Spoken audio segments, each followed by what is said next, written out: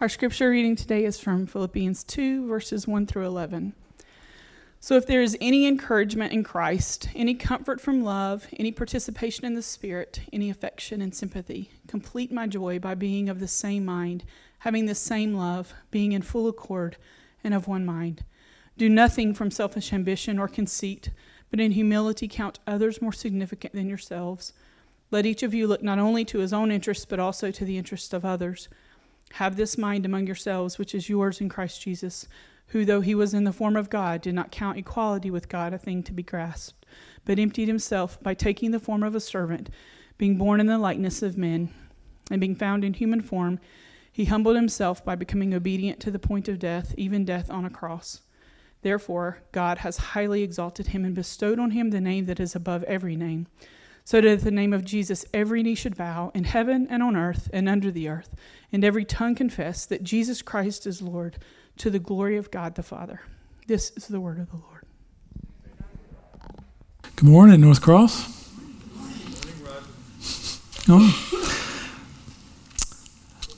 We just celebrated the Incarnation, so I thought it'd be a good time to go back and try to think about what the Incarnation really is. When God became man, descended to the earth in order to raise the earth back up. This is mind-blowing. The whole Incarnation is mind-blowing. My grandson, Johnny O, I think he was about 5 or 6 years old, and he was learning how to count, and he was learning how high he could count. And he asked his parents, as Elizabeth Pocho, what's the highest number there is? And they said, what's the highest number you can think of? And he said, 1,000,000. And they said, well, you can add 1 to that. He went, okay, well then the highest one's 1,000,001. And they said, well, you can add 1 to that. And he was starting to catch on. And you could see it happen in his brain where you could always add 1 more to whatever there is. Then it just got bigger until infinity. And you saw infinity pass through this little boy's brain. Boom. And that's sort of what we're trying to talk about here. Something impossible, something that we've not really can grasp has happened. This mystery. I used to think the mystery was really about the size thing. It was a size problem. God was so big, how could he enter into our world, our solar system, and much less into an infant? It was a size problem. But there's another problem that we encounter when we think about the Incarnation, and it isn't a size problem, it's a motive problem. Not how God could do it, but why. This is what is so mind-blowingly interesting about the Incarnation. And this passage addresses the question by telling us about the core theme of reality, the why God did what he did. It shows us the mind of Christ. So that's pretty large attempt today to talk about what is the mind of Christ. But the Incarnation shows us, why does he do the things he does? So the title of the sermon is Down is Up. Can't get more intuitive than that, can you? Down is up. And down is up is the mind of Christ. It's the core process or the core theme of reality. It's the secret of life, if you will. If you remember the movie, The Poseidon Adventure, there was a couple of different versions of the Poseidon Adventure. And the Poseidon is a big ocean liner. And it's out in the ocean and midway through its cruise, and a large rogue wave comes along and capsizes the Poseidon. And in the scene, there's a party going on in the main banquet hall of the ship. And so people are rolling, the ship rolls, everything's falling down. They're hanging from tables, which are now on the ceiling. And people are falling down, and the ceiling is now the floor as the ship is capsized. But the doors are holding, and the water's out. It's leaking through a little bit, but it's out, and the captain's in there, and he urges everyone to stay put. Help will be on the way, and we'll be rescued right here. But there's a small group of people, I think 5 or 6 people, that don't buy that, and they think that the best way to get rescued is to get where the hull is the thinnest. And the hull is the thinnest. I remembered it as the stern, but I looked it up on Wikipedia. It said it was the bow. I'm not sure which it is, but so they decided to make their way down the ship, which was now up. You get that?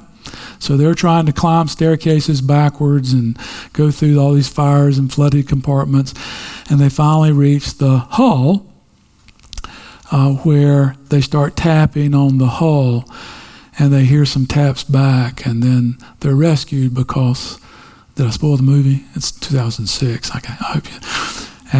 The hull is the thinnest, and that's where the rescuers try to get through. So in the Poseidon adventure, contrary to your intuition, you go down in the ship to get up. And that's the theme of reality. It's the theme of the incarnation. It's the theme of a lot of things in the New Testament. So here's how I'm going to do the sermon. So you're going to hang on for this. I'm going to read a Christmas story that I wrote about me as a little boy, and I'm trying to go up to be up. I'm trying to ascend by being bigger than myself or taking on a role bigger than myself. And we'll flip back to the story where we have Christ doing the opposite. He's going down in order to be exalted, going down in order to raise the earth. So story is me going up, trying to go up and finding out that that's the wrong way, and the passage where Christ is coming down to raise the earth up. So this is a play, this is a story about me when I was 10 years old. I've performed in many, many Christmas plays, but my most brilliant role came at the tender age of 10 when I played the angel Gabriel. That's Mr. Archangel Gabriel to you. The choice came down to me or Jimmy Sizemore. However, due to my superior talent and the fact that my Aunt Rachel made the costume, I got the part and Jimmy played a shepherd. Yes, Gabriel was my most brilliant role. I mean this quite literally.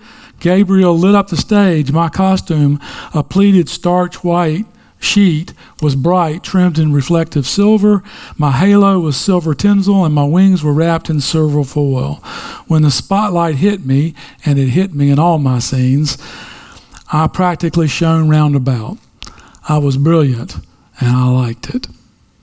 Enough of itchy sheep costumes, enough of cheaply cologne earth-tone bathrobes belonging to someone else's father, enough of lumbering about on earth on dull, hairy legs. Those roles were so horizontal, so vermin, so pedestrian. But Gabriel had wings, so vertical, so non-mortal. Gabriel was anything but biological. Can you even picture an angel burping or scratching? Gabriel was not dull and ordinary. He was light. And that's not all. I had soaring lines. Behold, I liked saying behold. Behold, I bring you good tidings of great joy. Mrs. Jordan on the organ would bring up a nice crescendo when I said great joy. I imagine the audience gazing at me when the spotlight hit me, suddenly appearing, standing on a stepladder which no one could see on account of the black cloth draped over it. Everyone would assume I was flying. Would they be able to restrain a certain flutter of astonishment, a throat catch of awe? I think not. But that wasn't all. I knew enough Bible to know that people are often afraid of angels. Mrs. Tishel even instructed the shepherds, when the light shines on Gabriel, shield your face and quake. I picture Jimmy Sizemore sore afraid and quaking. That was me, hovering, shimmering, quake-inducing. Boy, was this going to be good. Put the, if you have the outline of the sermon, flash it up there now. So the sermon outline is be interested in what Christ is interested in, what interested Christ, and then down is up, and that is in your best interest. So if you heard my little story there, what interested young Roger? What was he thinking about? He was thinking about being in the spotlight. He was thinking about showing up Jimmy Sizemore. He was thinking about being big and bright and loved and applauded. That's what he was thinking about. But what interests Christ? In verses 1 and 2, Paul says, if there is any encouragement in Christ, any comfort from love, any participation in the Spirit, any affection and sympathy, then complete my joy by being of the same mind. What he's saying is, if you get anything out of your life with Christ, if your relationship with Christ brings you some kind of comfort or joy, then be of the same mind as each other, but also be of the same mind as Christ. Verse 2, having the same love, being in full accord in one mind, do nothing from selfish ambition or conceit, but in humility count others more significant than yourselves. And then verse 4, we're going to see this a couple of times today.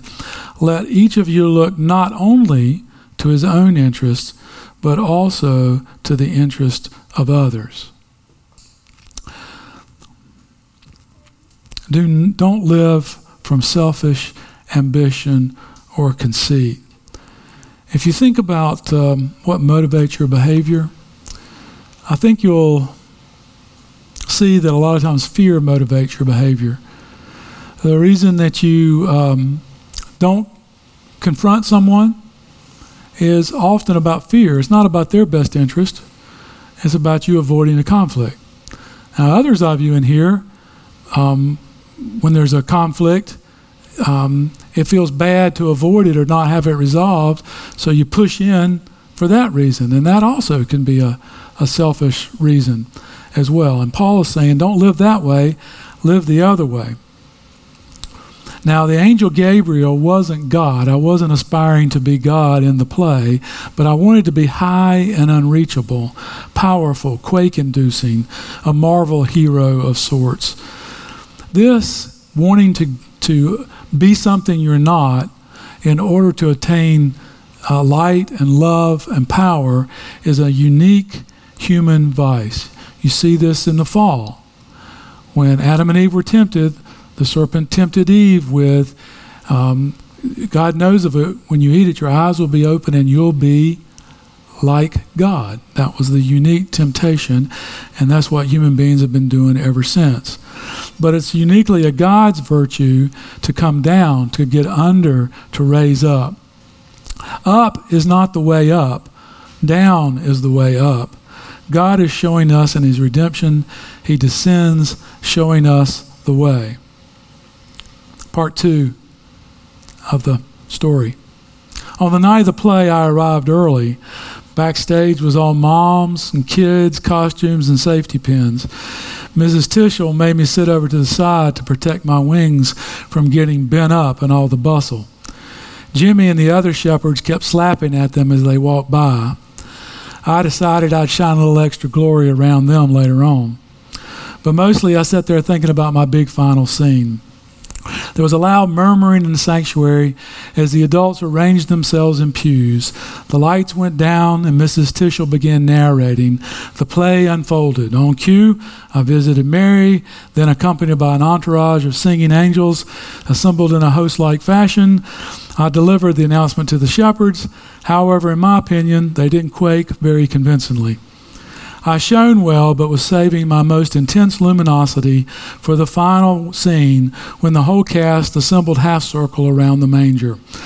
I was to appear last, capping off the scene atop the aforementioned stepladder, positioned center stage directly behind Mary and Joseph. The light would hit me, the music would swell, I'd raise my arms, and the whole cast and audience would sing the first verse of Silent Night. Then all the lights would dim except for the spotlight on me and the Holy Family for dramatic effect. Then a slow fade, leaving the audience with the impression of heaven blessing earth, and of course, a seared-in mental image of me, the hovering, shimmering, quake-inducing being. So again, what was the young Roger interested in? I was interested in the spotlight. I was interested in being powerful. Now, that's not all bad. We all want to be We all want to be significant. We all want to matter.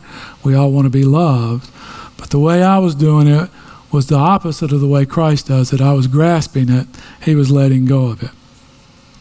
So point 2 in the outline.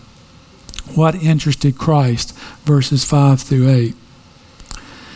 He says, have this mind among yourselves, which is yours in Christ Jesus, who though he was the form of God, did not count equality with God a thing to be grasped, but emptied himself, taking the form of a servant, being born in the likeness of men, and being found in human form, he humbled himself, becoming obedient to the point of death, even a death on a cross.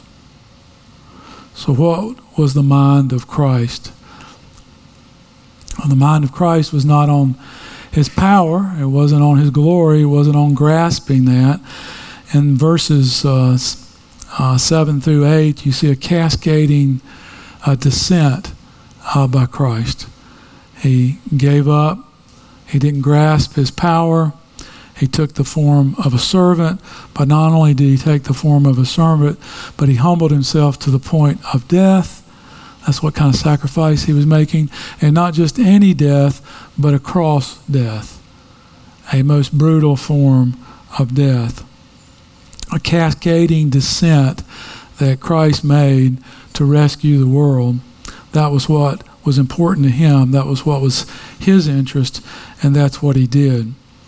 In Matthew 20, the disciples kind of have the same problem. As you remember, they're walking along on a journey, and they're discussing among themselves who is going to be the greatest among them. And Jesus overhears them, and he called them to him, and he said, you know that the rulers of the Gentiles lord it over them, and their great ones exercise authority over them. It shall not be so among you. Whoever would be great among you must be your servant, and whoever would be first among you must be your slave, even as the Son of Man came not to be served, but to serve, and to give his life a ransom for the many. This idea is throughout Scripture. This idea that God and God in Christ descends to raise up. This is the theme of reality. If you want to know how to live in life, if you want to know how to be exalted or honored by God, if you want to know how to live, this is the theme. But we never quite rid ourselves of wanting power or grasping it or grasping at it. We want to be the center, the apex, the point, and we want to do it in our own strength, in our own ways. We want to become something we're not, looking to put others down so that we'll be up. We want to be empowered, untouchable. But it doesn't work out so well. We can't attain what we want. Like Adam and Eve, we find that our eyes are open, but not to power. We find that we're fallen. It's indicative that when Adam and Eve tried to go up to be God, that's what we call the fall. They wanted to be more than themselves, and they ended up being less than themselves. If you want to rise, then you must descend. Let me give you an application of this, or an illustration of this. Many of you know I'm a counselor, do a lot of marriage counseling, and I had, maybe about 5 or 6 years ago, I had a couple that I'd seen for 2 or 3 sessions, I suppose, and they had a lot of conflict. They were very, very mature Christians, at least individually, and they were in their, I guess, late 50s, early 60s. Their kids were grown. They'd served in a lot of missions. They were good people, but they sometimes got into conflicts with one another. And they came in this one time and they told me about what they called the carrot incident. Okay, so he was home more often because he was semi-retired, and they were fixing a meal in their kitchen, and his job was to chop the carrots. And sometime during the chopping, she looked over and said, there's a better way to do that. what he heard was, you're doing it wrong. So he didn't say anything, and he kept doing it the way he was doing it. So she said again, maybe with a little more tone to it, maybe, you're doing it wrong, or there's a better way to do that. I think the issue was she wanted a slant cut, and he was doing 90 degrees. So it's a big issue. I mean, you can see I deal with some pretty important things. So he gets quiet and says something like, I know how to chop carrots. Then she gets quiet and cold, and she said, I'm just trying to tell you that I know how to chop carrots. And it escalated until they both left the kitchen.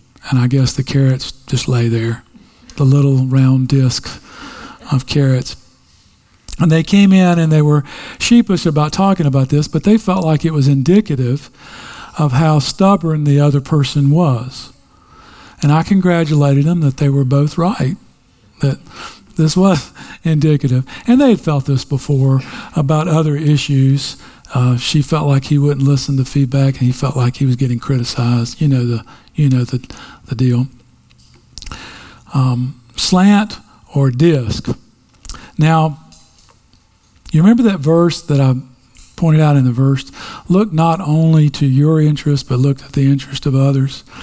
So both of these folks had a chance to descend instead of ascend. What they wanted to do was they wanted to get one up on the other person. They wanted to explain why their cutting method was better or more efficient or made more sense with cooking, or why that they knew what they were doing and didn't need to be criticized. They wanted to ascend. That's how you do arguments, right?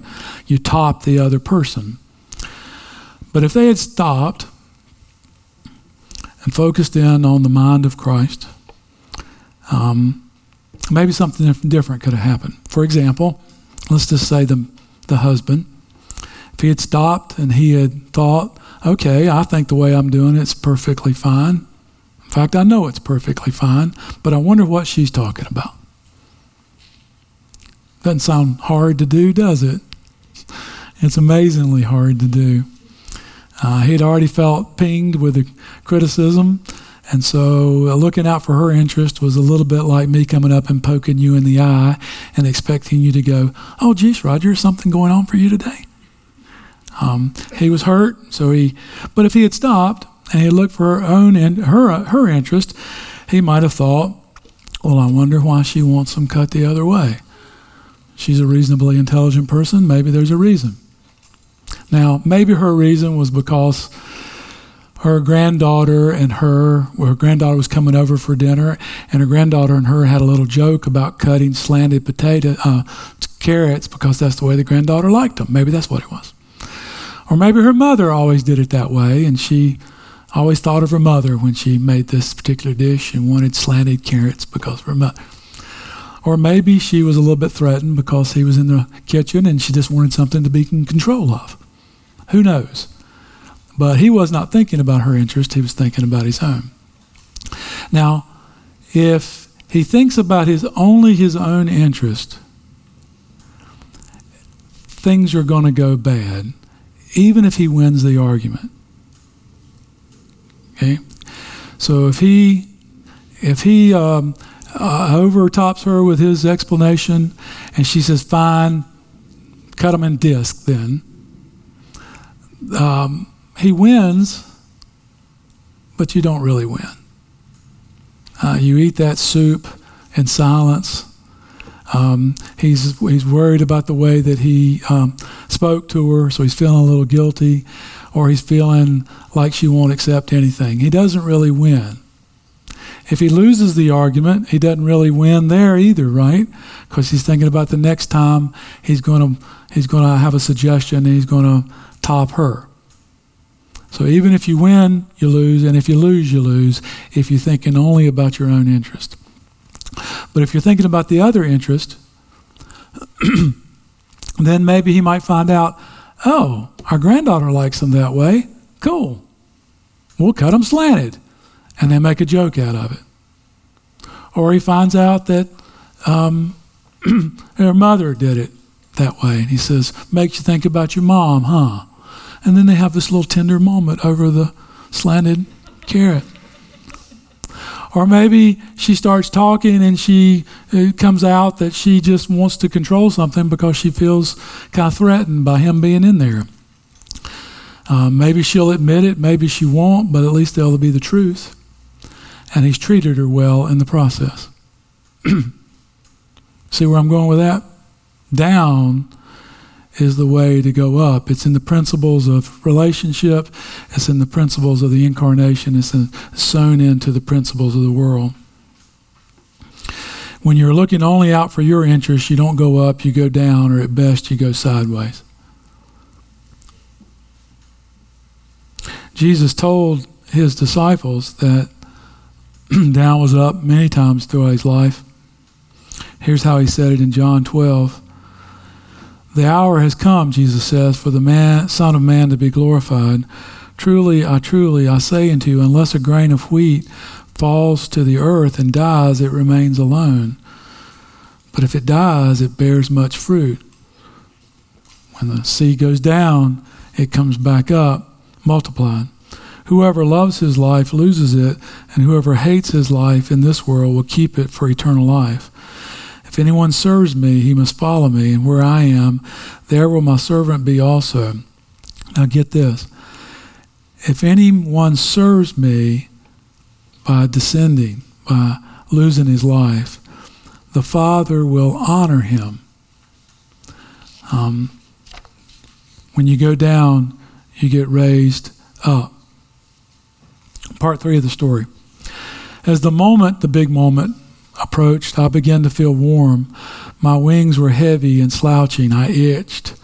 I was thinking about climbing that ladder with my floor-length white gown. I hadn't practiced it. I feared I would step on my own hem and strip myself, revealing my plain T-shirt and jeans. All of a sudden, I wasn't feeling glorious verticality. I was feeling gravity.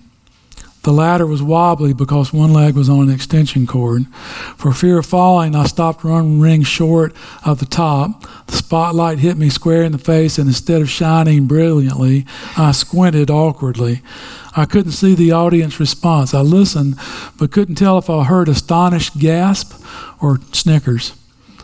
Forced to lower my eyes, I saw the cast below me. I remembered to raise my arms, but being off balance only got them halfway up. The music rose and we began to sing. I thought I'd feel like I was the center of things, but I didn't.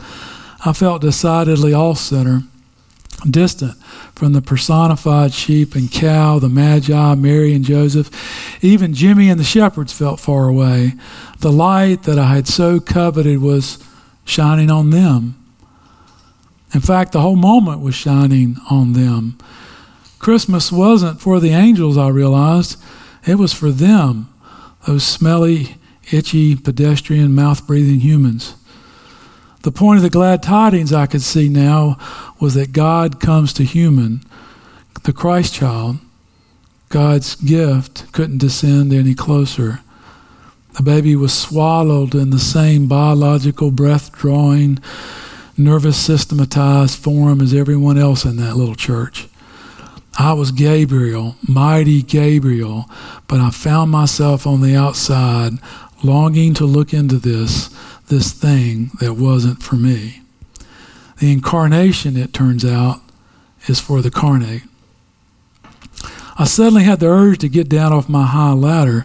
I didn't want so much to shine, but to be shone upon. I didn't want to be the one saying, behold. I wanted to be the one beholding. I didn't want to bear good tidings. I wanted to hear them. Standing on that high ladder, I felt homesick for my humanity. Verse 9 of our passage. Therefore God highly exalted him and bestowed on him a name that is above every name, so that the name of Jesus every knee should bow in heaven and earth and under the earth, and every tongue confess that Jesus is Lord, to the glory of the Father. Because of Jesus' descent, God exalts him. When we try to rise up, we miss the gospel. it doesn't work. We find that the effort to ascend results in a fall. Trying to escape our need results in escaping the grace made for our need. Trying to supersede, I had it all backwards. We've had it all backwards. Escaping our humanity isn't our salvation. Embracing our humanity is our salvation. Embracing everything with our smelly, faulty, broken humanity is the way. Jesus didn't come for the healthy, but for the sick. You don't see the point of Christmas or the incarnation or the gospel from above. You see it from below. You see it from below because it makes you look up. And you see God in Christ descending straight for you. You are lost, and he is finding you. He descends in order to raise you up, back up to your real, true self. I don't know if you have that C.S. Lewis quote. Do you have it on there? Okay, I'll just read it. It's in your bulletins too. This is a quote by C.S. Lewis. I think you'll see how it relates. It's a little bit long, but hang on. Your real, new self will not come as long as you're looking for it. It will come when you're looking for him. Does that sound strange? The same principle holds, for more everyday matters. Even in social life, you'll never make a good impression on other people until you stop thinking about what sort of impression you're making. Even in literature and art, no man who bothers about originality will ever be original, whereas if you simply try to tell the truth without caring two pence about how often it's been told before, you will, 9 times out of 10, become original without ever having noticed it. The principle, the mind of Christ, runs through all life from top to bottom. Give up yourself, and you will find your real self. Lose your life, and you will save it. Submit to death of your ambitions and favorite wishes every day, and death of your whole body in the end. Submit with every fiber of your being, and you will find eternal life. Keep back nothing. Nothing that you have not given away will really be yours. Nothing in you that has not died will ever be raised from the dead. Look for yourself, and you will find in the long run only hatred, loneliness, despair, rage, ruin, and decay. I love this sentence. But look for Christ, and you will find him, and with him, everything else thrown in. Everything else thrown in. Part 4 of the story. It's been many years since I climbed off that wobbly ladder, but since then, I've climbed up on many others. It seems I'm always looking for something to prop up the illusion of hovering, of shimmering, of not being afraid. I'm always dressing up in some kind of costume, hoping to cover my need. But every ladder wobbles, every costume, no matter how bright, is just a cover-up. Eventually, I trip on the hem and expose who I really am, an earth-toned, hairy-legged pedestrian. Yes, I am earth-toned, hairy-legged pedestrian who has this curious longing to be filled with light and covered with love. Odd, I started off thinking that the way to attain light and love was to escape the human condition, and now I'm seeing that the human place is exactly where I want to be, because human is where God goes. That's the point of the incarnation. How had I missed that?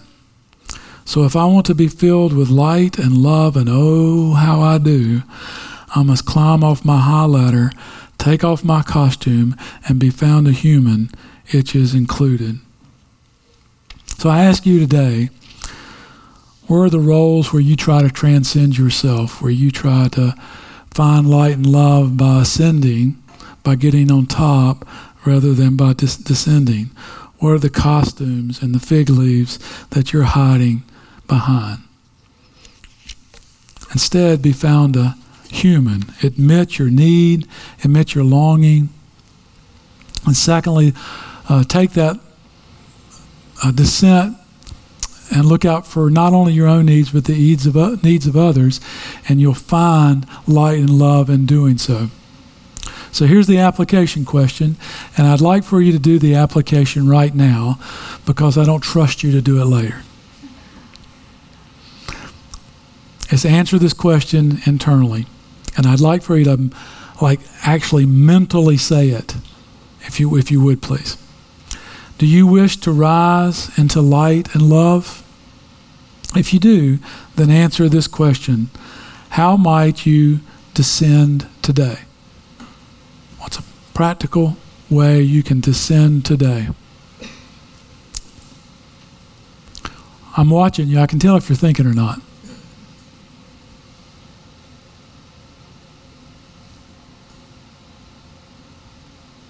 If you thought of that application, thank you, number one. And secondly, you are attempting to integrate into the mind of Christ by descending like he did. This is how God does things. It's a way he arranges reality to function. This is the mind of Christ from the beginning. At creation, God descended, hovered over the waters to raise the world to life. At the creation of Adam, God descended, breathing the breath of life into Adam's nostrils, raising humanity to life. At the incarnation, God descended as a baby in the form of a servant, raising the possibility of redemption. At the cross, God descended in Christ as the sacrificial lamb into death, descended into hell for our sakes, the Apostles' Creed says, to resurrect life.